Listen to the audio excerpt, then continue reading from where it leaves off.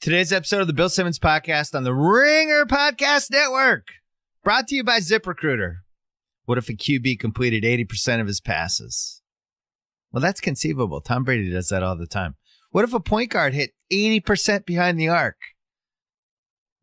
Not really conceivable. Steph Curry once a month. Well, now when you're hiring, you can play at that level every single day. 80% of employers who post a job on ZipRecruiter get a quality candidate through the site in just one day. Their powerful technology distributes your job to over 100 of the web's leading job boards, then identifies the right people with the right experience and invites them to apply to your job. My listeners can try it for free at ZipRecruiter.com/BS. We are also brought to you by another new Ringer podcast. That's right. It's called The Recapables. It is the brother of the Rewatchables, or the sister. It can be whatever you want. It could be the brother or the sister. It could be the sibling. It could be the cousin. Here's what we're doing. We're going to start with Atlanta. Atlanta premieres next week on FX. Right after Atlanta ends, we're putting the Recapables up, and we're doing that every episode through the whole season of Atlanta. And then we're going to add a couple other shows over the next couple months, including Billions. Oh yeah, that's happening. And Westworld. Yeah, that's happening too. So Atlanta, it starts this week. The Recapables. You can subscribe right now on Apple Podcasts, Spotify, Art19, SoundCloud, Stitcher, wherever you get your podcasts. This is good. They'll be short too. They're going to be like 18 to 20 minutes, little micropods. What happened, why it happened, kind of in the spirit of the Rewatchables. Amanda Dobbins and Micah Peters are going to be hosting the Atlanta podcast with a special rotating third guest. And then for Billions, oh yeah, it's going to happen. Me and Mallory Rubin. We've been circling each other for years as podcast hosts, co-hosts. It's going to happen. Billions, Sunday nights. Right after the show ends, we're going right up. And then Westworld a month later. I won't spoil that one for you. We'll announce the host later. But the Recapables launches today. Subscribe right now. And speaking of Ringer plugs, it is Jordan LeBron week on the Ringer. And we have posted a ton of excellent columns, features, posts, whatever about that battle. I still have Jordan as the GOAT. LeBron can get him with math. I wrote about it today on theringer.com. I wrote about 1998 Michael Jordan versus 2018 LeBron James and the choices that they had heading into those seasons, 20 years apart. I spent a lot of time on that one. It's a long piece, but I think it's worth it. And I really enjoyed writing it. Guess what? It's fun to write. Check that out on theringer.com. Check out all of our Jordan LeBron week stuff on theringer.com. Coming up, we're going to talk about Jordan and LeBron, and we're going to talk about the Winter Olympics and some other stuff with our old friends, House and JackO. Oh my God, it's an old school episode of Friday Rollin'. Here we go.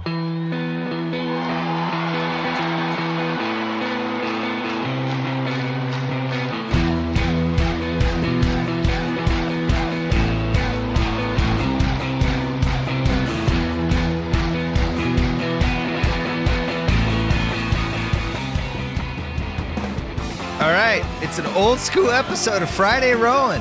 Joe House on the line, the host of Check House, the host of House of Carbs. Oh, I did that wrong. House of Carbs. House of Carbs. Jesus. You gotta channel your Vince McMahon, brother. Since the last time we've talked on this podcast, David Chang opened a restaurant here, and I've been to it 5 times. It's called Major Domo. I keep taunting you with pictures of the food. It's really one of the most fun things that's happened to me in a long, long time. I just love torturing you. There's a great restaurant here. You can't eat at it. You can go to hell. I think I've gained 10 pounds. I don't care. I'm going to keep eating Major Domo, and you can go suck it. You know that this is setting itself up for. We're going down in a Domo war. We're going to have I'm Domo coming out war? to L.A. Yeah. Yeah, we're going to have a Domo war. I'm going to come out. I'm not going to tell you. I'm going to, find somewhere on the way deep down low in Beverly Hills or wherever, get a nice hotel, and I'm going to volunteer to work for a whole week at Major Domo. I'm going to be there morning, afternoon, and night. I'm going to eat every meal there. Be paid I'm going to have food? 30 meals at Major Domo in a week. That I can't wait to see that. That'll be exciting. Yeah, Chang's blowing up. His Netflix show launches today. Tonight. On the Netflix, as you would call it. It's called Ugly Delicious. I have seen one episode and it was about pizza and the concept that Americans have that Italians created pizza and mastered pizza when actually like a lot of different types of people make pizza. And he basically travels around the world and eats pizza and house. I have no idea why he didn't invite you. Big mistake by Chang. Is almost offensive. My feelings are not hurt in any way, shape, or form. I just we get whatever little bit of David Chang we get is enough. We're very happy with whatever he's able to give us. Well, we used to feel that way about Michael Jordan once upon a time. And then he left us. I still feel that way. Yeah, he left us. And then he left us a second time. And it hurt both times. Both times he left as the best player in the league. I did a column today about this, and I wrote that he holds the record for most times the GOAT has left the NBA as the finals MVP and just retired. It happened twice. Still amazing. The 98 one was interesting. I did a lot of research on it for the column today. And what I found out and what I truly believe is that the biggest reason he left was he didn't have anywhere to go, which is impossible to believe, but it's actually true because they spent basically a 2-year run there trying to push him out and trade Scottie Pippen and then let Scottie Pippen go, not extend him, not pay him, push Phil Jackson out. They haggled over his salary for the last year to the point that he almost didn't come back. They tried to basically hire his successor as the season was going along and then did Tim Floyd. And, 20 years later, reading the books again, I was just shocked that they didn't try to protect that dynasty and try to extend it as long as possible. Did you even remember this stuff, House? Because I didn't until I reread the books. So I did not either. And I have to tell you, I had a couple reactions reading your story. First of all, we've been friends for a long time, coming up on 30 years now. I know that I appropriately am criticized for being overly solicitous with you, a little too deferential at times, but God damn it, that was a great story, my dude. Thank you. Such an unbelievable tale. But the other thing is, it's a shame that you don't run your own multimedia, digital and content company because this would be one hell of a goddamn, program to watch. I could watch this for 90 minutes, 2 hours, 2.5 hours. I mean, there are so many tentacles and tendrils to this story. I want to watch, a 10-minute takedown of Krause, at least 10 minutes. Well, I think you're going to get your wish because my friend Jason Hare, who directed the Andre the Giant documentary and who's very talented, and it's the third time I've worked with him, and the Andre thing is, in my opinion, the best thing he's done. It's really good. His next project is to do the definitive 10-hour MJ, what we've been waiting for 20 years, and they're doing it with ESPN. Well, it's time. It's officially time now. Yeah, and I got to say, I think if Jordan made a mistake these last 10 years, and it's really not even a mistake, but just like from a protect the legacy, protect the GOATness standpoint, it was not doing a documentary because I think, I noticed it with the Ringer staff, and we had all these people. We have a lot of young people, and a lot of the people that were writing about Jordan and LeBron this week didn't 100% remember watching Jordan because you really, unless you're like 28 or older, you probably have no recollection of it. And even if let's say you're 28, I think Kevin O'Connor's 27.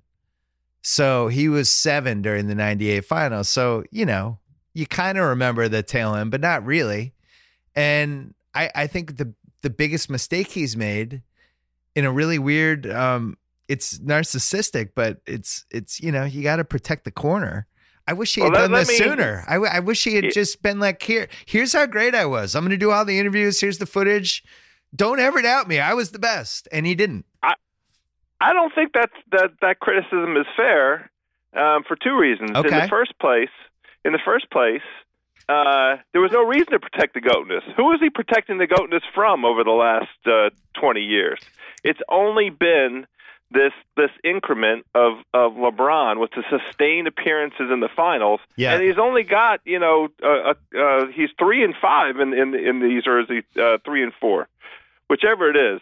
3-5. You know, he's not yet really anywhere near MJ in terms of the incandescent and incomparable, taking over. We've only seen him take over a handful of times. It was never that MJ dominance. Right. So go ahead. You know, we were obviously there. We were there. I'm a Celtic fan. You're a Wizards fan. He kicked our team's asses a lot of times. There was zero doubt, even after the 97 finals, which is what I thought made the 98 finals so special, is that, you know, for me, it's like in the last 50 years, it was Tiger, Ali, and Jordan. Those are the three guys that you kind of expected them to do something great, and everyone was rooting for them. And the 98 finals was that game 6 when it was like, all right, MJ, pull another fucking great moment out of your ass. And then he like trumped all the great moments he'd ever had. And we kind of were waiting for it to happen. And then it happened. Like, as I wrote in the piece, that's the final level. That's it. When you're an athlete, when you're doing that, that's it. You've unlocked all the levels. And you're not going to like this, but this is what I expected out of Tom Brady 5 weeks ago. What else did he do? Threw 505 yards. What else do you want from him? He had the ball with 2 minutes left and the chance to take his team down. His left guard missed a block. He had 2 wide open receivers. Those are just facts on the ground. We're talking about goatness. We're talking about what we want out of our greatest. Anyway, the other observation in terms of why I think this documentary that you're describing is best left for now, and you made the point, is because you need this kind of juncture in time where there's been a full generation of human beings who never got to experience MJ, appreciate MJ. You need historical context. Yeah. So it's, there's a whole, you don't want to have the documentary come out, 5 or 6 or 7 years after you're done with your career, because then it becomes a Kobe blowjob tour. Like we just went through that. It was terrible. I mean, I didn't enjoy it, and we're going to keep getting these dribs and drabs of Kobe's greatness, and it's fine. I watched Kobe. Kobe was great. He'll go down as an all-time terrific scorer, not even in the top 10 of all-time basketball performers to me. Not in my top 10. Okay. Yeah. But MJ, I think this kind of moment that we're entering, this phase we're entering with LeBron, where LeBron, it seems, I'm knocking on wood, you can hear how loud I'm knocking on wood, because of the health and the science and a lot of the things that you observed in the column today, has what looks like to be another 5 or 6 years to kind of write his story. And now that's when MJ should be entering in and like, hey, don't anybody forget about MJ. Old MJ is right here, y'all. Right. Still at the top of every list. Yeah. So we're taping this Friday morning. Last night, the Cavs played your beloved Wizards. And the Wizards were finishing them off. They're up 10 with like 4 minutes left. And then LeBron just decided to score every possession. And he did. And was just destroying everybody and doing that bully ball, drive to the basket, bounce off people. And, look, those trades, everybody, they won 2 games. Everybody went crazy and thought they fixed the team. They did not. What they did fix was LeBron's trying again. And those trades reignited kind of whatever. And now it's like they're the favorite in the East just because of how good he still is. And it's year 15. And I don't think he's the same two-way player anymore. But I still think he's the best offensive player in the league. And he has the highest ceiling of any offensive player in the league. I think Durant's a better two-way player, and I actually think Paul George is a better two-way player at this point. I don't think I won't. I can't stand for that slander. First of all, no. My point is, I just don't think LeBron on the defensive end was never a dominant defender. Like he was never a defensive player of the year, or even I don't even think he was as good as Kobe defensively. And he's slipped on that end now, and he's really more of an offensive player. His iconic play in his whole career is the block, but okay. It's great. Listen, that was awesome. And that was the one thing he was really great at and still is great at is the chase down block. But I don't think he's a lockdown defender by any means. And this thing of I reject this narrative of Durant of all of a sudden, if he wins the defensive player of the year. He shouldn't. I'm going to claim another perversity. No, that's Paul George should win defensive player of the year. He went up a level 2 months ago. And it's fun. Let's remind me to talk about the All-Star game with you near the end of this. The Jordan thing though. So when we started doing 30 for 30, which was 07, and Connor and I spent 2 years doing that basically. And then around 09, as we knew, maybe the end of 09, close to 2010, we knew that the series was heading toward an end. And it was clear they didn't want to bring back the second volume. The people that were in charge of it wanted to move on and get away from that brand. Then they left and we brought the brand back. But we had this DVD. In 1998, the NBA followed around the Bulls for the entire year, NBA Entertainment. And they followed him behind the Bulls behind the scenes and got a lot of behind the scenes stuff. And they captured the real MJ. They captured the guy who yelled at people in practice, who berated people, who did all the stuff that we'd always heard about. Where is it? I haven't seen this. So I know. I think I'm one of like 12 people who have seen it. And they just had it. And they really wanted this to be like their biggest masterpiece that they've done. The problem is MJ controls the rights. And he came off as MJ in the piece. And I think at that point, he's Jordan Brand. He's this certain guy. And they didn't want him screaming. Him and his team didn't want him screaming at Scotty Burrell. So we tried to make it anyway. And we talked to everyone in his team, including Este, who's basically his gatekeeper, who I really like. And they just weren't ready. And we even had a couple, I won't name the directors, but we had a couple real directors that we sent the DVDs to. Like, what do you think of this? It's amazing. And what was really amazing from this, what the footage they had, was how lonely and isolated his life was those last 2 years. He was so famous. He was so staggeringly famous that he couldn't go anywhere. It was like they basically just played and went back to his hotel suite, and he was just there with like 2 bodyguards playing poker. He couldn't do anything. So it's really cool. And I know that they have access to that stuff for this documentary, and I hope they get to use the footage. But I think the ceiling of an MJ documentary is about it's OJ is the highest. That was always the best story. We always knew that was the best one. I think MJ is like a level below, but has the most ways to go. And I guess the question will be how candid will he get with it? Remember that Wright Thompson piece where he's fairly candid with Wright Thompson, and there were some revelations in there.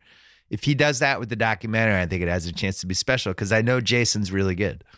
It should work. I think this is another element as to why waiting makes sense, right? So that his own sort of self-possessedness and confidence and ability to be articulate about himself. He's at a stage of life where maybe he can wax philosophical a little bit, right? He'll want to be candid because he understands now at his age and his position and his legacy how important it is to memorialize that and capture it in a way that's uniquely MJ. But also has some rough edges to it. I hope he throws himself into it. The best parts of that doc, the parts that I would be the most excited about, the Dream Team, the 93 finals when he really started bristling about the media, and it really became a media versus MJ situation. And then he went out and remember that Knicks game when he took all the shit because he played golf and he was really pissed off, and he went out. It was like on a Sunday, and he just dropped 55 on Riley's Knicks in a playoff game with like all the hand check rules. All the hand check rules. There were no flagrant fouls back then. And he just like eviscerated them. It was MJ was the best, man. I just love that guy. I loved watching that guy. You and I would call after. I would just call you after some of those games. We would just have like Chris Farley show podcasts about. Oh my God. But that's an important element of his legacy that needs to be preserved, which is that really for an entire nation of sports fans, it wasn't just basketball fans, every single MJ game was must-see TV. Yeah. Like it was appointment television. I was, dating a girl whose parents, she was a swimmer, and they weren't necessarily like deep traditional sports fans, but I watched a lot of games at their house. Yeah. Because we had to watch MJ. Yeah, that was TV definitely in a group setting, like a community sense, mattered a little bit more back then. Like that was like from that stretch from 94 to 98 where like the NBC lineup on Thursday nights. I remember dating a girl where, she was still living at home, and I'd go over and hang out with her parents, and we would watch all the Thursday night NBC shows. You remember? It was like Friends, Seinfeld, ER. We just bang them all out. And you're right. The MJ, like that era, you would go over and watch a playoff game with whoever. And we had less choices back then. The internet wasn't really going yet. It was going, but not like it wasn't the content farm that it is now. And I think those MJ performances just mattered more. The ratings were huge. Now it's like, the other thing, which I mentioned a little in my piece, but we didn't see a lot of MJ during that stretch. It was like they were on TNT sometimes, they were on NBC sometimes. You saw him in the playoffs, but the regular seasons, like we might have seen 7 or 8 MJ games a season. I remember I was dating a girl in Chicago. I think, it was his last season, and I remember I was there for like 4 days. And there was 2 MJ home games, and she was like, "What do you want to do?" I was like, "I just want to stay home and watch these random regular season MJ home games. There's no better alternative than this. I can't believe this is on regular television." But that's just the way it was. Now it's like every LeBron game we can watch. Yeah, that's right. It was just on the weekends with the NBC Game of the Week that you would get a little taste of MJ, or you had to wait for him to come to your hometown so you could watch him on your hometown regional cable network.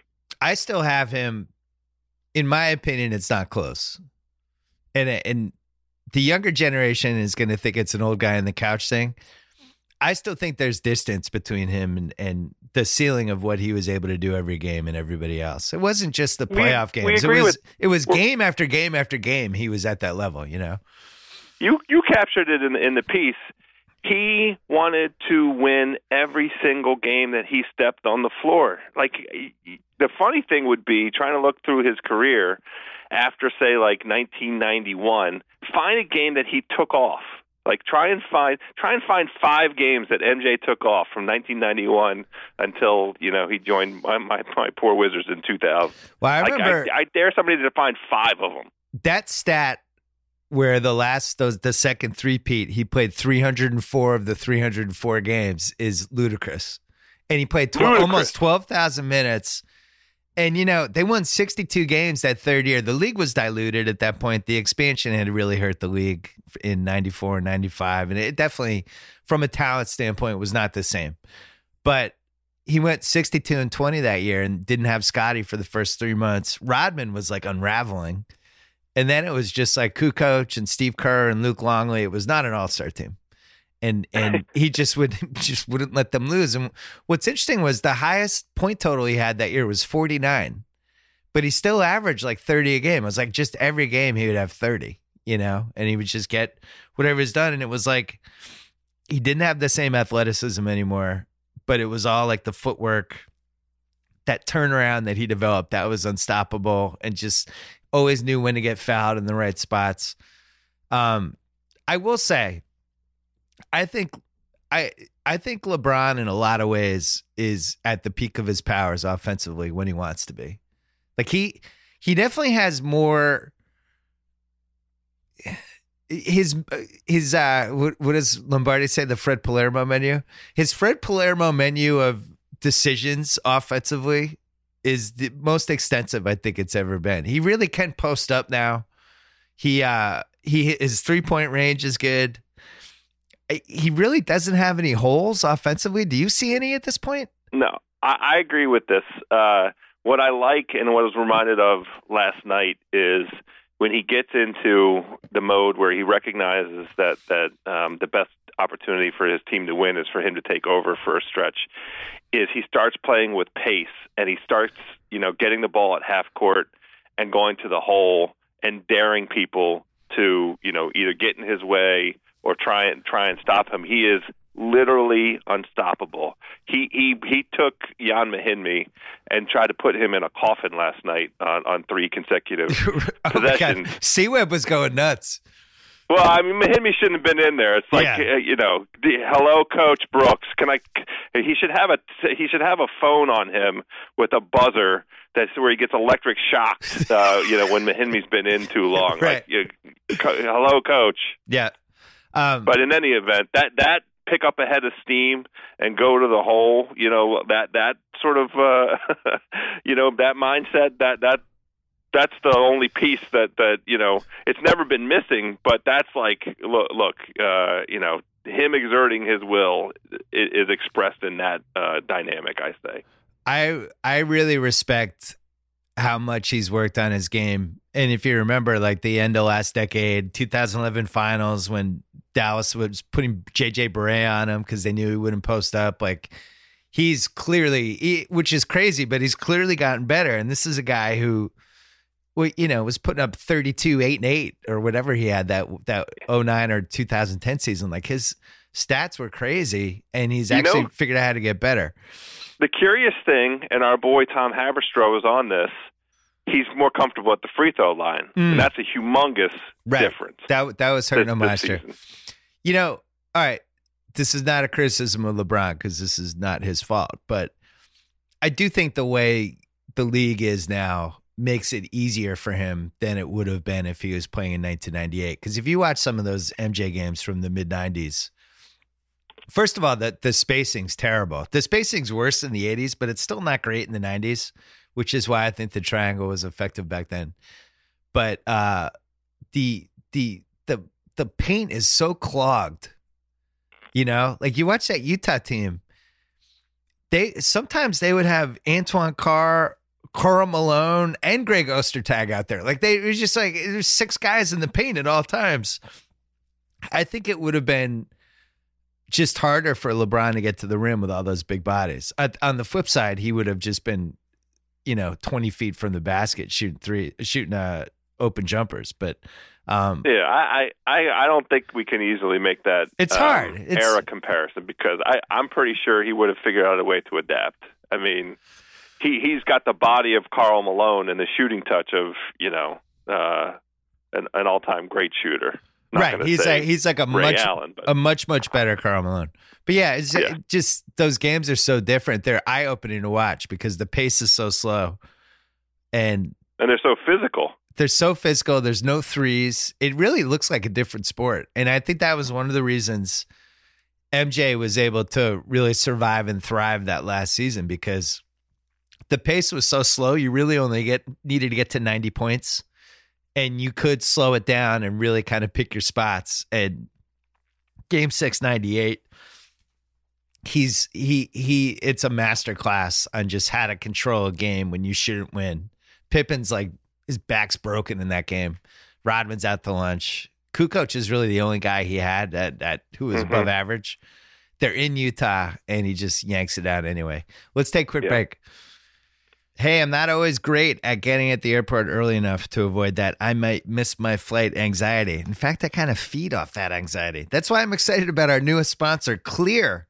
You've probably seen Clear at a couple of the major airports. It uses biometrics to help you bypass the long lines and get through security in about 5 minutes. It's like your own personal security line. Create your account online before going to the airport. Finish enrolling when you get there with the help of a Clear ambassador. And use the Clear lanes immediately. Works great with PreCheck too. I use the two in tandem. so I can get to the front of the line immediately and still keep my shoes on. Nothing worse than taking your shoes off. Clear is in some of the busiest airports, including LA, New York, San Francisco, Atlanta, Vegas. Much needed for Vegas, and many more. Clear, the absolute best way to get through airport security. Sign up today before you travel. And guess what? For a limited time, listeners of my show can get their first 3 months of Clear for free. Oh, yeah. Go to clearme.com/Bill. That is clearme.com/Bill for your free 3 months of Clear. I don't know why you wouldn't do this. I went to the All-Star game on Sunday. Yes. And had a couple revelations. What is that? LeBron James is still the best player in the league. That was a revelation? I or knew, a reminder? I knew that, but it was nice to see him. First of all, I know we talked about this Monday on the pod, but I hadn't talked about it with you. It was really nice to see the guys give a shit. And I still think the All-Star game matters. And I really like how, as a pipe dream, as a basketball fan, it's a nice little slice of who matters for a season, and you think how that game played out on Sunday. And it was like all the guys who kind of matter right now were involved in that game in a significant way. And that's why we need the All-Star game. And it was, I don't know, I enjoyed it. Basketball has this advantage over other sports. Like other sports can't really ever get a version of the All-Star game that captures the essence of that moment in time. I mean the 10 guys on the court in the last 5 minutes there were probably 8 Hall of Famers, maybe 9. Yeah, the only guy who wasn't out there was Davis, which was more of like a roster thing, and who definitely belonged out there and probably just should have been on the other team, so they could have evened it out. But yeah, it was they basically picked Paul George over Davis for the defense.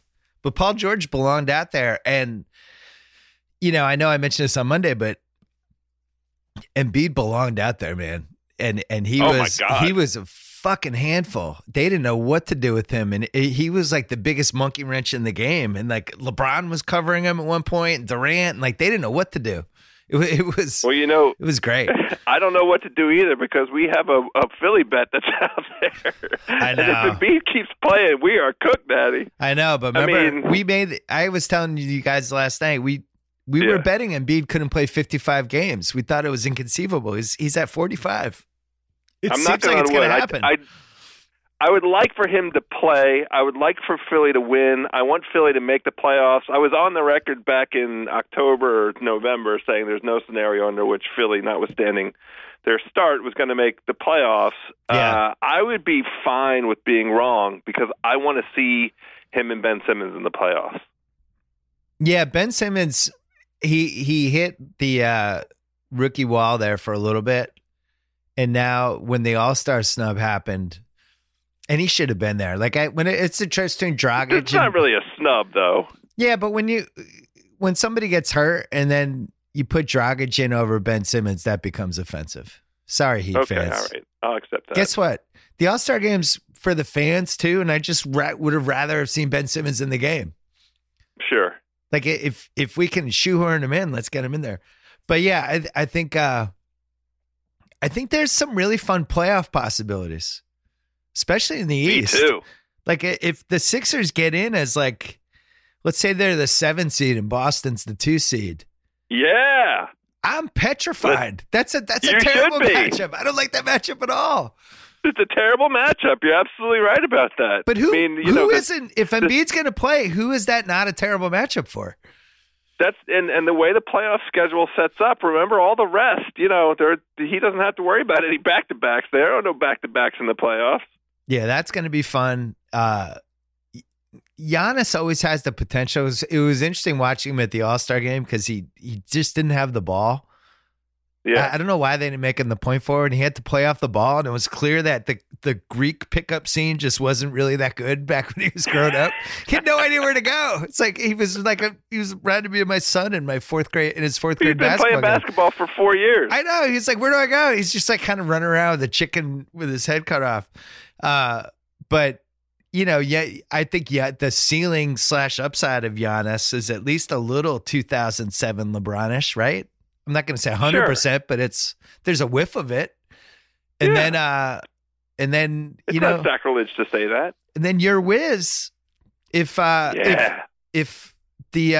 doughy malcontent John Wall comes back, who knows? How dare you? That's an outrage. Did you call him the doughy malcontent? I did. I just called him a doughy malcontent. I'm the doughy malcontent. Oh, I'm sorry. I meant you. You're a doughy malcontent. John Wall is a rehabilitating super duper star. He's an all-star that tried to power his way through this season. He came back too early. Didn't give himself enough rest, didn't give himself enough opportunity to get himself in shape. The season started 2 weeks earlier. He didn't really recover properly, physically or mentally, from the end of last season, and, he paid the price. So he's getting that rest now, and the important thing to me is get that rest because the playoffs are coming, and I want the full complement. I'm going to repeat this to you. I said this sometime in the last month. I fear no one in the East. There's not a team in the East that my Washington almost Bullets cannot beat. Now, they might lose in the first round, but I'm just telling you, there isn't anybody in the East that they can't beat. I'm going to give you one more chance to walk that back. I'm not walking anything back.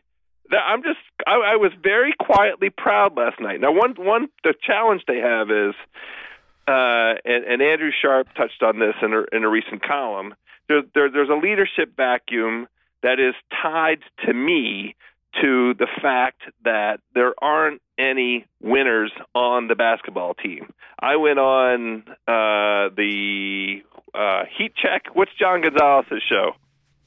Heat Check, Mondays. Heat Check. I went on it. Yeah. And we were it was before the trade deadline, and I was scouring the league for an available winner to come and help this young team.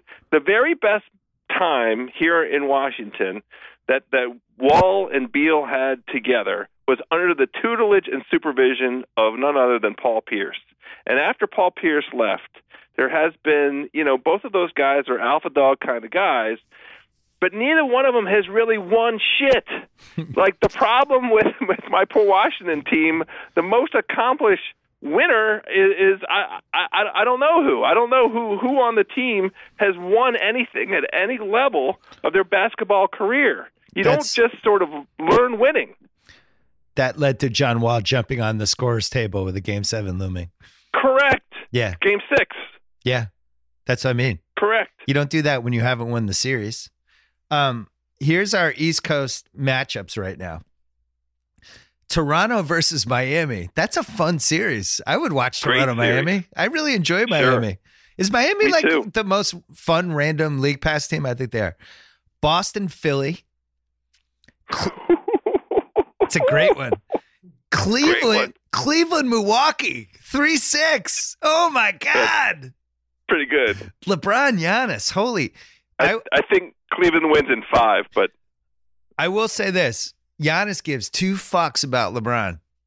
Even in the All-Star game, there's a couple of moments where they cross paths, and let me tell you something. Giannis wanted it.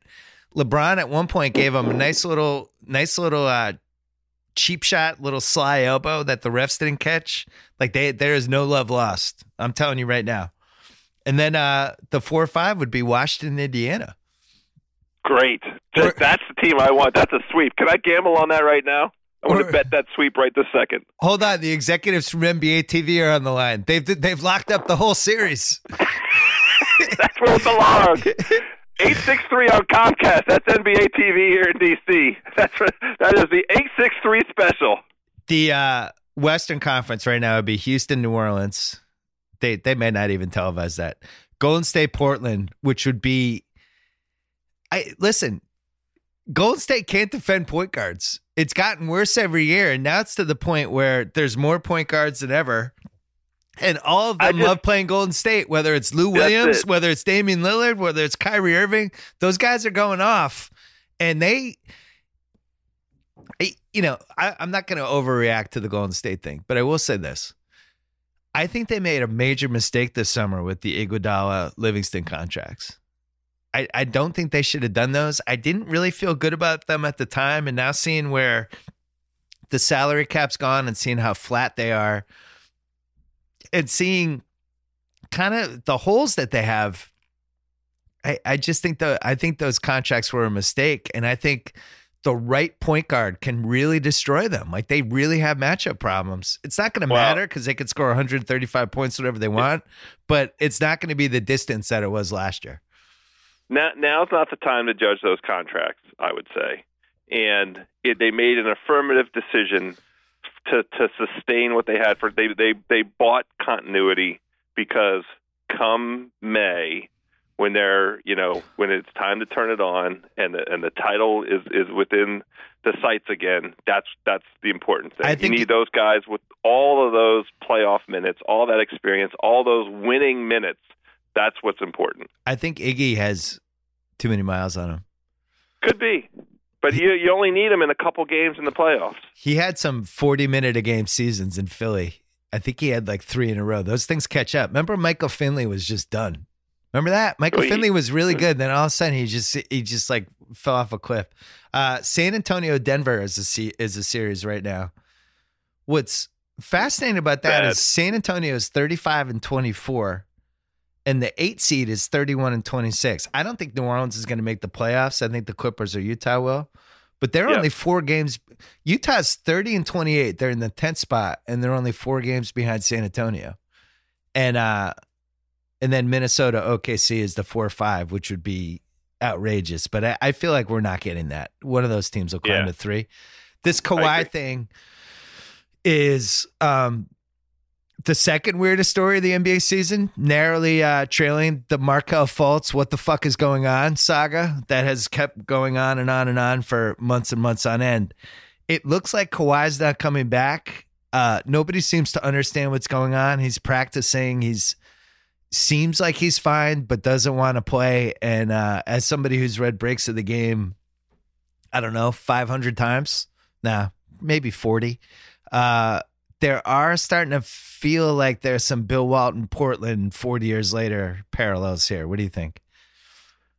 I have no idea what to think. At the beginning of the season, we got together, we did our annual over-under, and at that point in time, the leg injury was still felt like an unknown, and it still feels like there's some unknowables about it, and that was a significant enough red flag. I think you and I for sure went under. I don't know if it was a unanimous under for San Antonio, but you just can't mess around with leg injuries that don't have like a easily understood, easily pinpointable genesis and an easy fix.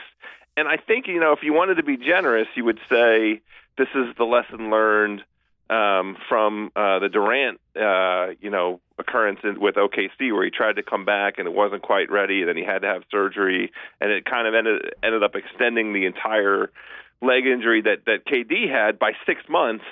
And if you want to be gracious about it, generous about it, you're saying that Kawhi is avoiding that. And Derrick Rose took some shit. Now it turned out that his problem was chronic, but it was injury, but there might be chronic to smoke. No, but I'm glad you brought that up, because there might be some parallels there. Sometimes a guy gets hurt and it gets in their head, and I don't know what's happening. I don't fully understand it, but I think the best guess would be that it's a mental thing, and that he doesn't trust his body, and the doctors are telling him, trust your body, and he just can't get there. And if there's any organization that's best suited to be forward thinking and to be, to bring to bear unexpected resources to help him get over it, he's in the very best place for that, right? Well, when my buddy Jalen Rose was on last month, and I asked him if Kawhi was on the Spurs in 2 years, and he said no. Huh. So I think this goes deep. Why not? This is one of those things where Jalen knows stuff. They had the same college coach, and I don't know. Sometimes Jalen knows stuff. Jalen does know stuff sometimes. Something's not right with this situation. It's too weird. And I think if this was the Lakers or this was the Knicks or the Celtics or any of the big market teams that were a little more accessible and had more media around them, I think it would be a bigger deal. It's San Antonio. They shut everyone out. It's not a big media market. And this story's just kind of been going and going. Meanwhile, the guy almost won the MVP last year. This is crazy. Yeah. But I don't understand that story. Last thing I was going to throw at you. The play-in stuff, because we've been talking about this forever. I think I first wrote about it in 2007. 10 years, 11 years. I've been tweaking it. We talked about the top of Monday's podcast, and now my old Grantland teammate JackO wrote yesterday that the league, and I had heard stuff over the weekend too, that they, you know, the rumor, the buzz was definitely building, and he had an interesting wrinkle that he said they were talking about, which was that it would be 7 versus 10 and 8 versus 9. And that's how they would decide the playing games. And basically the attitude was, if you're in the bottom 5 in each conference, you're out. That shouldn't matter. But so basically it would be 4 playing games for those 2 spots. What'd you think of that?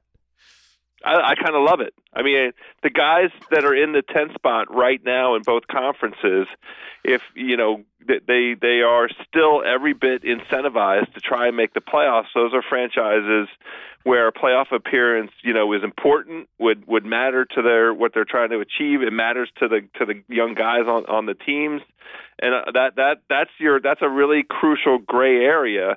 And having those franchises, it sort of built in by way of a playoff mechanism, incentivized to play their ass off for the last 25 games of the season. I absolutely love everything about it. So right now it'd be Portland 7 versus Utah 10, Pelicans 8 versus Clippers 9, Philly 7 versus Charlotte 10. That's really the only bad one. And then Miami 8 versus Detroit 9. But a team like for every franchise that you just mentioned, except for the Clippers, it really matters to get into the playoffs. Yeah, and you could rig it so that the lottery is 10 teams, and maybe the catch for that to prevent tanking is it's 10 teams and everybody gets the same chance for the first 3 picks. I couldn't agree with that more. I totally support that. I'm done with waiting increasing the odds for the teams with the worst records. I'm so over that in basketball. Well, here's the other thing. Unless you get like one of the top, I don't know, the first pick seems to matter, although it didn't matter last year. Really, there's no rhyme or reason to who ends up being the best guys, right? Like last year, Tatum 3, Donovan Mitchell 13. Who else do we like? Dennis Smith's pretty good. Is he? Wow, I think he is. Is he? He's on the right, Is he? I think you could get 20 on him right now. I don't think that. I can't get 20. All I can get is 20 bites. I have to go to Domo and get 20 bites. I could do that. Yeah. Well, I think the play. Here's the thing: make April a little more fun. Figure it out. April's not fun anymore. That first round sucks. It's all best of 7s, and you know who's going to win, and sweeps, and even the ones that end up going 7 games aren't that fun, and it sucks. It's not good. I still like the versions where the 1 seeds get buys. I support a buy vibe. What about that's the way to make the regular season matter for the top team. How about this? What if it's best of 5 first round? I mentioned this on Monday, so sorry I'm double dipping.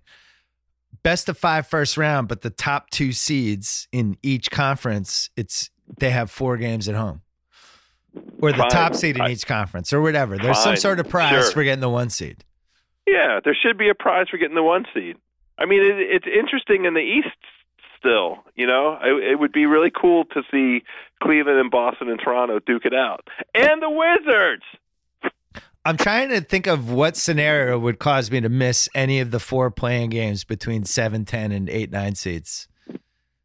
What do you mean miss? Like you wouldn't watch? No, I'm just like, I guess if I got kidnapped, I would miss it. If I was struck by a car, I would miss it.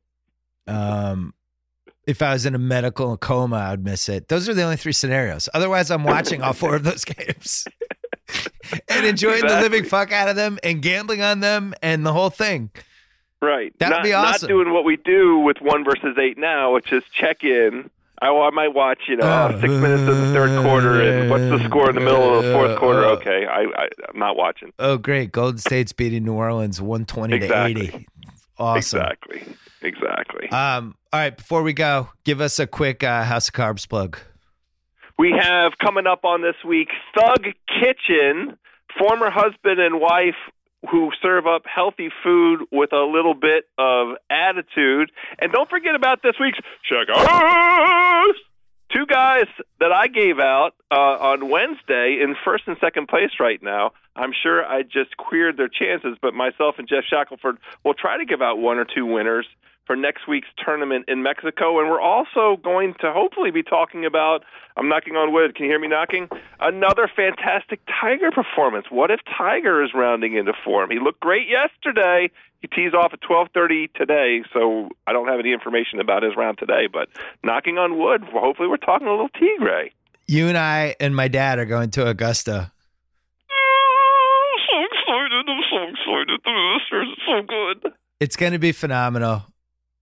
I've never so been. Good. It's my dad's last sports bucket list thing. Tell him to bring walking shoes. It's not an easy walk. Oh, that's not good for him. We'll carry him. The dock's light now. Yeah, should I bring him? I'm going to have to get him to get in shape, do more walking. Tell him to start now, walking up and down Beacon Hill. That's how you get prepared. What's the number 1 food thing I should be excited about? All of it. The beauty, you won't believe it. It's an array of sandwiches, all of which are like $5, and the beers are $5 or $6. So you have to order every sandwich so we can have bites of all of them. They each have their charm. A lot of people like the pimento cheese. Don't ever sleep on egg salad. The barbecue is surprising. You don't expect, a nice pulled pork, but it's there. It's lovely. There's a whole thing. We're gonna have them all. Don't you worry. House and I will accept free food and free gifts from everyone there. So feel free to bowl us over with kindness and bribery. We're ready. Yeah. Whatever you need, whatever you want to give us. Not in that order. Whatever you want to give us. Bribery first. Yeah, it'll be great. All right, House. Thanks. Talk to you soon. Good time. All right. Let's talk about Belvedere. Produced in one of the world's longest running distilleries, Belvedere Vodka is the world's finest all-natural vodka, crafted by a collective of master distillers. Belvedere, made with non-GMO Polish rye, pure water, no additives. Recognized for quality, Belvedere, named the ISC World Vodka Producer of the Year in 2015, 16, and 17. What a run. That reminds me of LeBron's 3 finals runs in a row when he went back to Cleveland. An unparalleled level of quality that we wrote about this week on theringer.com with LeBron Jordan Week.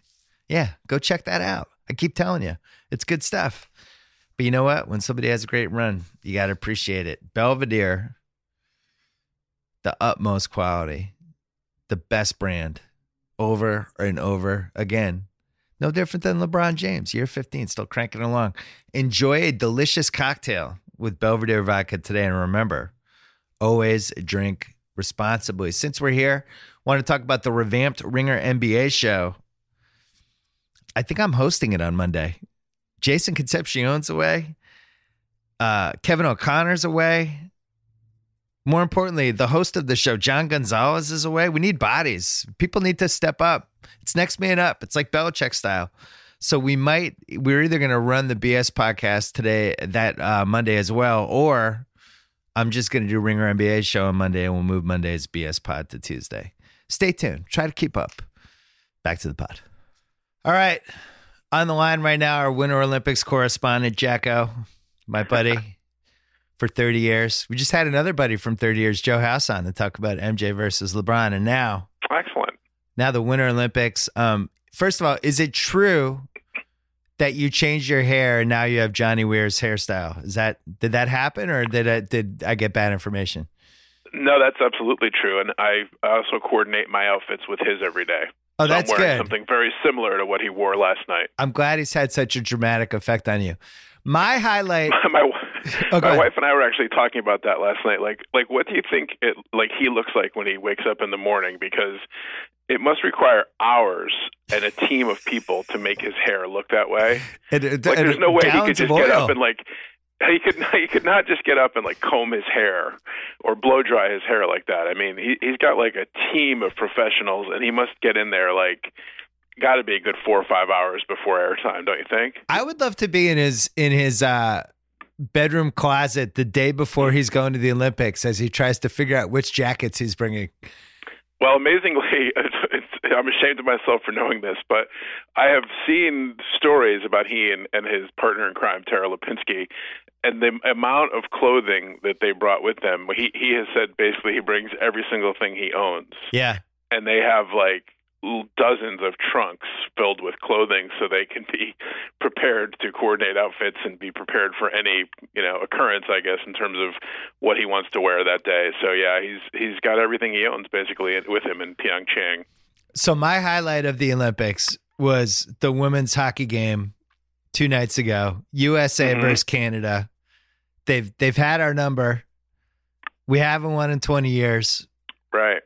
They had a player that I've grown to dislike over the course of the decade. That. Poulin, however you pronounce her little French name. She's a little cheap shot artist. And she decked one of our players in front of the net in the second period. They didn't call it. It should have been a 5-minute major. Wow. She also scored in the game. Down 2-1, had all the makings, and the U.S. just turned it on in the third period. Get the goal with 6 minutes left. Goes into OT. Completely dominate the OT, but can't score. And then it goes to a shootout, which is such it's such a terrible way to decide the gold medal. But then as it's actually happening, it's super exciting. Right. And one of the twins pulled off one of the great goals I've ever seen in my life to basically win it. And it was awesome. The shoulder deke. All the Canadians were crying, including Poulin, and it was the best. We were taunting her in our ringer Slack. I've never felt more patriotic. It was awesome. How about the woman that they gave the silver medal to, and she couldn't get it off of her neck quickly enough? Yeah, just absolute disgust and just sadness about the loss. So it was fantastic. Great. Yeah, I bathed in her tears. USA! I'm a little worried about our neighbor to the north, though, because not only did they lose in hockey, but then I think, the same time or several hours later, the U.S. men's curling team beat Canada in curling. Yeah. So to lose hockey and curling in the same day, I mean, have some of that. Canada is just talk about your rough days. My God, it's incredible. And their prime minister is off in India. He should have flown back home for emergency cabinet meetings or something. It's outrageous. That should roll in Canada. It's so great when we beat them in hockey and they have to listen to our national anthem when it's their national sport. 99% of the athletes that Canada produces is hockey. And it's like, hey, go look at our red, white, and blue flag. It's going up right now. Enjoy it. Enjoy it. Today their men lost today, so now it's really reached. I mean, I don't know what's beyond DEFCON 1. We're it's incredible up there for poor Canada. The last night was the figure skating, which came down to the 2 Russians and a rivalry that has been described as friendly. I don't believe it. I think they hate each other's guts. No, absolutely. And the aforementioned Tara Lipinski, actually, in the lead-in to the skating, they kind of did this, they did a montage of basically skating rivalries going back to her and Michelle Kwan, and the amount of side-eye just in this 30-second montage of women's figure skating competitors over the years is really pretty incredible. Aside, before you even get to the Tanya and Nancy thing, which was a whole different level of rivalry, where goons were brought in, and everybody knows that story ad nauseum. But yeah, that's probably my number one most heated rivalry. One of them named the other. Yeah, that's going to be the top of the list, no question about it. But there's no way those two girls like each other. They had some fake press conference where they, claimed, oh, we're wonderful friends, but there's no way they can possibly like each other. No way. I made a lot of inappropriate jokes with my wife as I watched last night about the loser being relegated to like a Taken scenario where they just get sent off to some gulag, never to be seen again. But you do really feel that tension, like whoever loses might just disappear because it's Russia. Who the hell knows? Sure. She goes to work at Tractor Factory number 47 or something. Yeah, that's instead it. Of going on to a glorious skating go away. Coaching career. You've disappointed our country. Now you have to leave. The 15-year-old. It was very polarizing. The Ringers Olympic slack, very polarizing between the two camps. And I was I thought the 15-year-old was better. And other people were adamant that it was the other one. And it got very heated. And none of us know anything about figure skating, which really made it special. But figure skating to the casual fan is absolutely impossible to watch. Like you can, to understand, I should say. You can watch it and you say like, well, she fell down, like that's going to hurt her. That's going to be a red box up at the top left corner there, but it's blatantly obvious. But I wouldn't know like an axle from a toe loop, from a triple jump. I can never tell if it's a triple, a quadruple, or whatever it is. Yeah. And then if you watch the pregame, now I have a 6-year-old who's way into the figure skating. She loves it and has to she can't just watch it. She has to watch it while like jumping and doing spins off of the coffee table and demanding that I be her partner and like lift her up and do things. And we have to have scores from the judges. And so I sometimes get sucked into the pregame and they have Scott Hamilton on, who is the number one spokesman for figure skating in the history of mankind. I mean, he is to figure skating as Dick Vitale is to college basketball. Those are the two biggest proponents of their chosen sports of anyone that ever liked anything, maybe even outside of sports. Yeah. No one has ever liked anything and been into it as much as Scott Hamilton is into figure skating. And when he and this other woman, Tanith White, do the pregame, and they get in the weeds on this stuff, and they're like, well, that's a deduction because she came down on the outside edge instead of the inside edge. And I'm like, so the casual person who watches this once every 4 years, how could you possibly follow this along at home and know like who's going to win this thing? You can't. It's an impossibility. And then there's math, which makes it harder. Where it's like, the Russian, she's got to get to 260, so that means she's got to be 76 point. I'm like, what's going on? And then last night he's talking about. He said if you mess up on the ice, that you should never like beat yourself up on the ice because that gives the judges permission to say, well, she didn't think it was good, so now I can knock off 2 points. Chapter 1,000,000, why you should never get involved in a sport that involves judging. Yeah. Like just get involved in a sport where where you have to hit home runs or score runs or knock down baskets and it's all based on points. Because if you leave it to judges, it's always a disaster and it always ends up in controversy. So there's like figure skating. Well, she didn't smile, so that's a deduction. It's just ridiculous. What about the part where if you stack your jumps to the second half of the routine? Yeah, it's worth 10% more or something, it's right? It's better because it's harder. Because you're more tired and they're like, oh boy, he's tired and he landed that jump or whatever, right? They give you more credit for that. Meanwhile, it's a 15-year-old figure skater who weighs like 68 pounds. I'm pretty sure she's not getting tired during her 9-minute routine. Right, and it's everybody talks about like the pressure and everything, and some of these kids, I think they're too young to understand like the gravity of the Olympics or the pressure. And they do this, they've done this every day of their life basically. Where they go out and do this routine. It's completely second nature, and then they go out and it's they gag. The Americans were horrible, couldn't stand up on skates. It was ridiculous.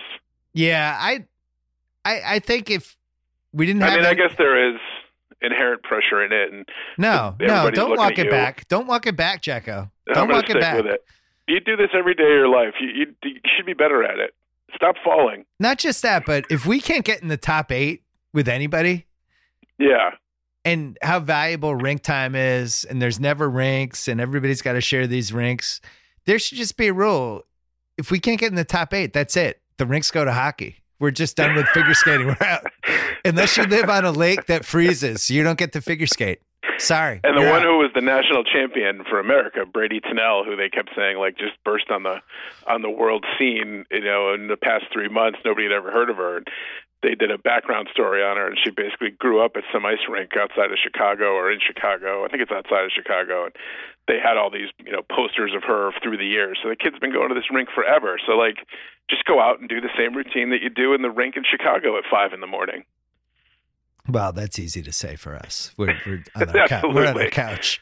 Although, what's his name? Johnny Ware said that her routine was a little provincial, as he put it. I don't even know what that really, means. Like, elegant enough. No, I know it was a little provincial. Her routine. Did you see I, Tonya? I have not seen it yet. No, I would like to, but I have not seen it. Boy, does it take some liberties. So I'm told. I've read a lot about it, and I read like what the real story was. Absolutely. I was kind of shocked that they brought her the Golden Globes, and I really hope they don't bring her to the Oscars, because here's a hot take: she's a bad person. She maimed Nancy Kerrigan. It's like she pretends now that she didn't know about it, but by all accounts, she definitely knew what was going on, and she definitely got punished for it. And the movie, it's one of those classic, like, taking facts with stuff and spinning things a certain way, and then people who see that movie are going to think that's what happened. And in this case, it's kind of egregious. She has a hard time explaining how it was that the FBI found a crumpled up note that had Nancy Kerrigan's practice schedule and location on her rink in Cape Cod, and it was written in Tonya Harding's handwriting. Other than that, she's like, "Well, I'm not here." She does the Mark McGuire on that. I'm not here to talk about the past. but hey, what row of the Golden Globes am I going to be in? I mean, are you kidding me? I'd be so mad if I was Nancy Kerrigan. Oh, I Seriously, think she is. I would be like out of my mind. I'd be like, "Are you kidding me? You're making this movie and you're glorifying her. You're bringing her to the award shows. Get the fuck out of here." Right.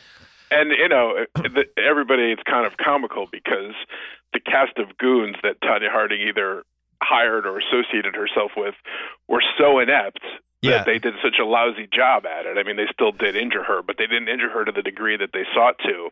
Yeah. So we can all kind of laugh about it. But if they had done like when Monica Seles got stabbed by the lunatic in the tennis tournament, like we wouldn't be laughing and saying, "Oh, haha, what a funny movie." If they like broke her leg or severely damaged her leg beyond what they did, or God forbid injured her even worse. I mean, so if not for the being so stupid, it wouldn't even be a funny thing in the slightest bit. That's actually the next movie by the same directing writing team. They're making a movie about Gunther Parch, the person who stabbed Monica Seles. It's a hilarious comedy drama about a tennis stabbing. About what a victim he was. I'm out on I, Tonya. I enjoyed it when I watched it, but then I read the stuff after, and now I'm out. I'm not a supporter. I wish it wasn't in the award show. There's been a backlash, no doubt. What was your favorite random Olympic sport this year that you didn't expect you'd like so much? Usually it's curling, but now can't be the answer because you officially like curling. Everybody's in on curling. Yeah, everybody's especially in on curling. You love curling. Well, you know what actually like touched me, and I think it's because I'm always like a sucker. If you have a sporting event and there's like a great call that goes with it, like Russ Hodges, the Giants win the pennant, the Giants win the pennant. Like cross country skiing is a sport that you watch during every 4 years in the Olympics, and you're like, my God, that just looks impossible. And like there's like frozen snot coming down their face, and they get to the finish line and they just collapse. But otherwise, I tried to cross country ski about 2 years ago, and it was not surprisingly an embarrassing failure. Yeah. So I have more respect for them because of that, but I can't say I'm a big follower of the cross country skiing. But when the U.S. women finally broke through, and this woman I think has been a multiple Olympian, and she did the anchor leg, I think it was a relay thing we won, and the guys call like down the, she came from back in the pack, she was in third place or whatever, and made a late breaking dash to the finish line and won the gold, and the excitement of the announcer, I got wrapped up in that. I'll be honest, I watched it a couple times and I got a little misty. Like, you got a little misty? Good. Like, I did get from a little cross misty, country? Yeah. What's happening to you? Yeah. I don't know. I'm getting weak in my old age. But the guy's call, I mean, the guy was so fired up, like this guy's life. He's the Scott Hamilton of cross-country skiing. He's way into it, And this woman is probably from like the wilds of Minnesota, gets up every day at 5 a.m., works out for 8 hours a day cross-country skiing for like no money and no glory. And this is like her big moment. She gets a gold medal after years of trying, Not to get all misty again, but that was a cool moment. Plus, she was an American, so USA. I feel like I should be playing Shawshank music right now as you do your monologue about this whole thing.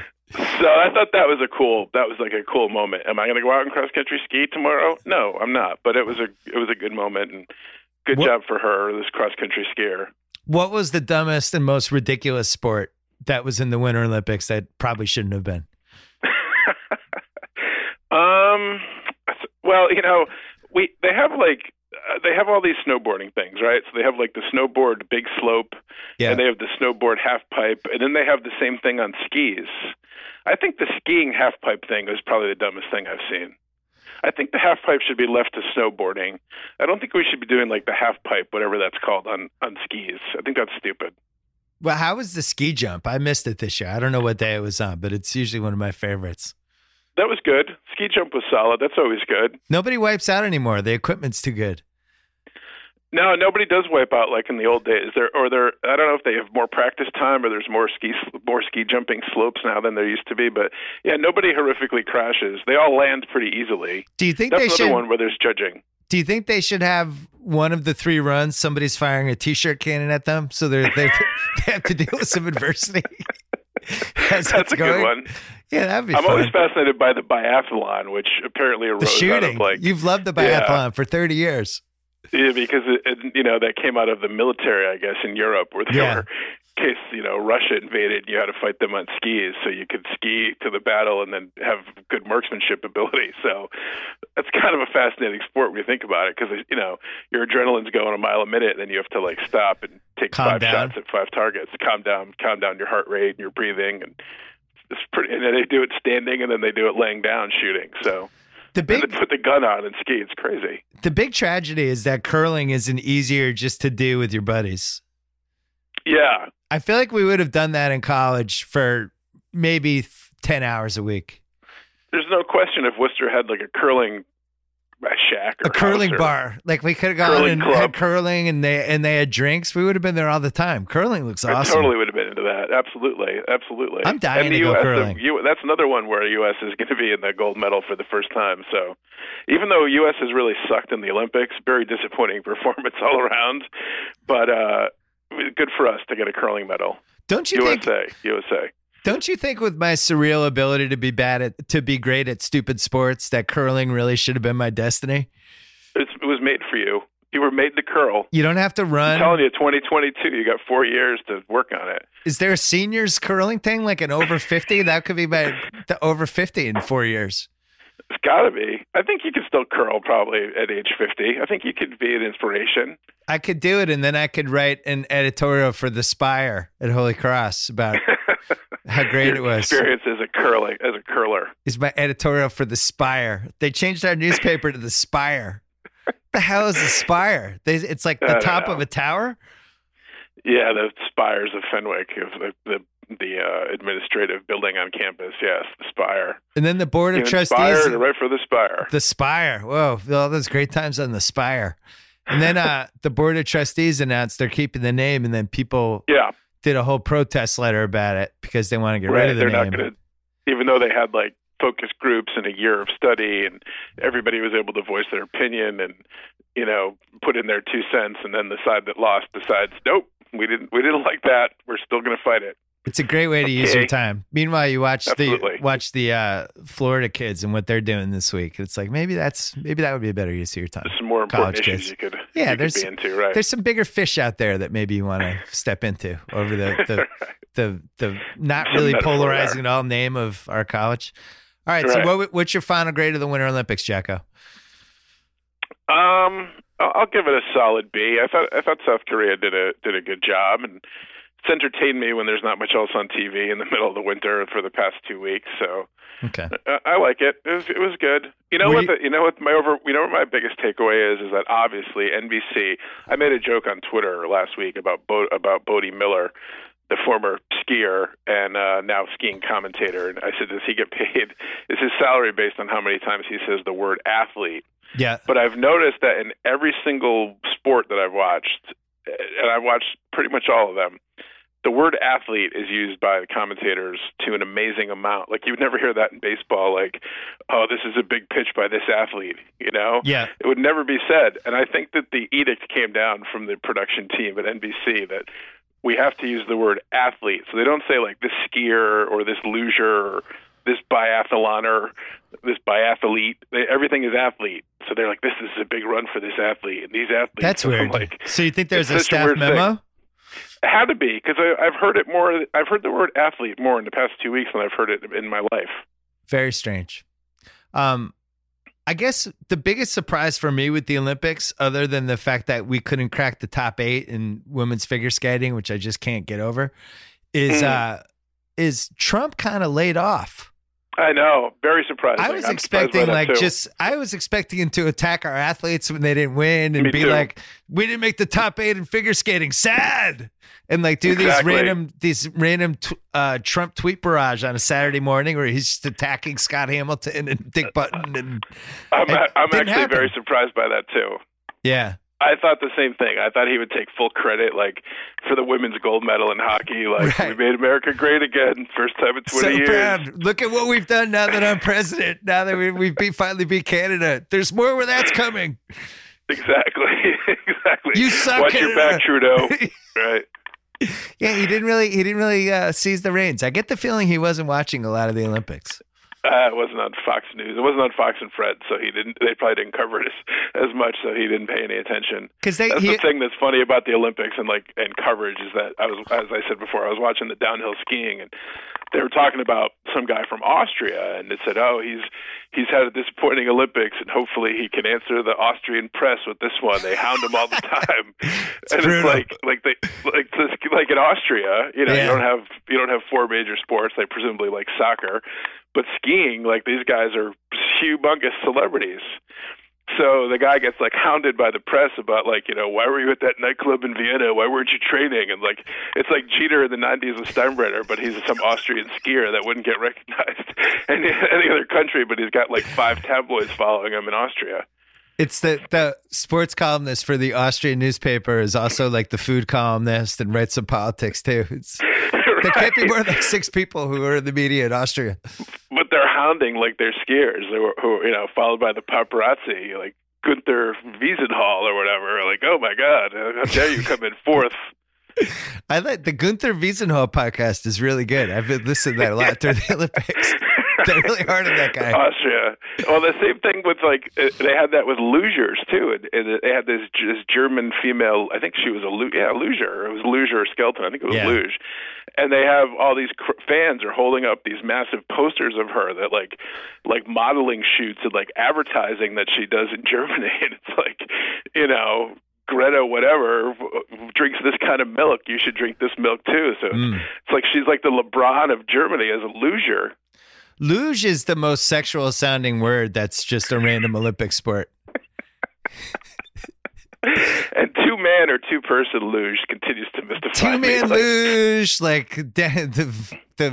team luge. Laying on top of each other. I'm like, I don't know how, luge is dangerous enough. I don't understand why someone was be good with this. Let's put another one on top. How about if I hop on top of you, Jim, and let's luge? Who came up with that? It doesn't make any sense. It's a one-person sled. Let's both ride on it. All right. It's drawing the short straw. Yeah, that's one of those. I'm not sure who has it worse, frankly. Yeah, I don't know. Maybe they switch. It's definitely luge could definitely be a porn category search that people would click on, and it'd just be guys on luges. Be careful if you Google luge at work. The results might not be that great. Great luge last night. Such a weird one. 2-man luge. But, I think for the 2022, I'm going to propose they go 3-man luge. 3-man luge would be great. Hey, throw Sven on top. Let's really get this thing going. Do you miss? Did you miss Dick Button? A little bit, yes, I did. I wasn't sure. I don't mean to laugh. I wasn't sure if Dick Button was still with us. He's on Twitter. But he's 88-year-old guy on Twitter, I know, admonishing people. That. Yeah, because our great American hope Nathan Chen, who also fell about 15 times before his long program, I read on Twitter, or Scott Hamilton reported to me that Dick Button had sent him some encouraging words about picking himself up. He took Dick Button's job. Right. Scott Hamilton, they just pushed Dick Button right off the stage. But but Scott Hamilton, they only let him do like the pregame now and the postgame, and it's all Johnny Weir and Tara Lipinski now. So that's what America wants. We had a Dick Button story from college, and I can't remember something that happened during a telecast. We probably even can't tell it. No, we had a Scott Hamilton story because that's what it was. When they had the Olympics, and after the Olympics were over, they would have like an exhibition. Maybe they still do, where all the skaters would go out and there was no pressure, and they would all just do different routines or whatever. And I think what was the guy's name? Victor Plashenko or something from Russia, who was and he did some quintuple jump or something, and it wasn't even for competition, just for show. And Scott Hamilton was like, "Victor, put that thing away! Put that jump away! Like, don't pull that out." And we're like, "Whoa, easy, Scott." That's right. Put that thing away became a joke for us. Victor, put that thing away. Victor, seriously, put that thing away. No, not here, Victor. Oh, man. It's so nice to have the Winter Olympics back. I wish it was every 3 years, though. I know nobody wants to host it, but every 3 years would be great. Well, that's the other funny thing. They were talking about why are the next 3 Olympics in Asia? Yeah. And they were like, well, in 2022 for the Winter Olympics, that one of the countries that bid on, there was only 2 bidders, Kazakhstan and China. Is it Kazakhstan where Borat was? I think so. And they literally bid on the Olympics. And they were like, Kazakhstan has an economy like the size of Trenton, New Jersey. They're like, they can't host the Olympics in Kazakhstan. So they were like, China, help us out here. And they're like, sure, why not? So, and then there's nobody apparently has bid on the 2026 Olympics. Just put it in Aspen. Well, I don't think you can have the Winter Olympics in Athens, I don't think. No, Aspen. Oh, Aspen, yeah. Or Salt Lake, like they have all the stuff from 2002. Yeah, Athens would be a problem. Yeah, I thought you said Athens. I was like, I think they're going to have problems with the snow there. All right, next time we talk, we'll be talking about spring training baseball. So until then, JackO, this is fun. Good times. All right, talk to you soon. Talk to you. Bye-bye. Bye-bye. Thanks so much to ZipRecruiter, the smartest way to hire. My listeners can try it for free at ZipRecruiter.com/BS. Thanks to TheRinger.com. Don't forget about Jordan LeBron week, and don't forget about my column that I posted today about 98 MJ versus 2018 LeBron. Don't forget about the Recapables, our newest podcast, especially if you love Atlanta. You gotta get this one. We are launching it today. Subscribe today. Subscribe however you get your podcasts, and it starts on Thursday. Enjoy the weekend. Next week we have a lot of good stuff, including some great Ringer videos that we filmed for the Oscars. Our old friend Wesley Morris was in town. My old Grantland teammate Cam Collins was here. Sean Fennessy, Chris Ryan, Amanda Dobbins. We filmed a slew of Ringer videos, and very excited about those. Also excited, Jason Concepcion and Jason Gallagher, our NBA desktop team, were in Boston for the Sloan Conference and are trying to get a special on-location NBA desktop from there. So check that out. Good times all around. Thanks for the support. Enjoy the weekend. It's freezing here in LA. People are panicking. It dropped to like 53 degrees today. I don't know. We might have rioting. People are wearing winter jackets that they haven't worn in 10 years. It's hilarious.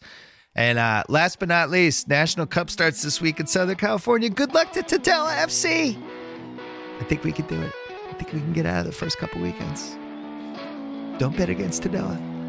Enjoy the weekend.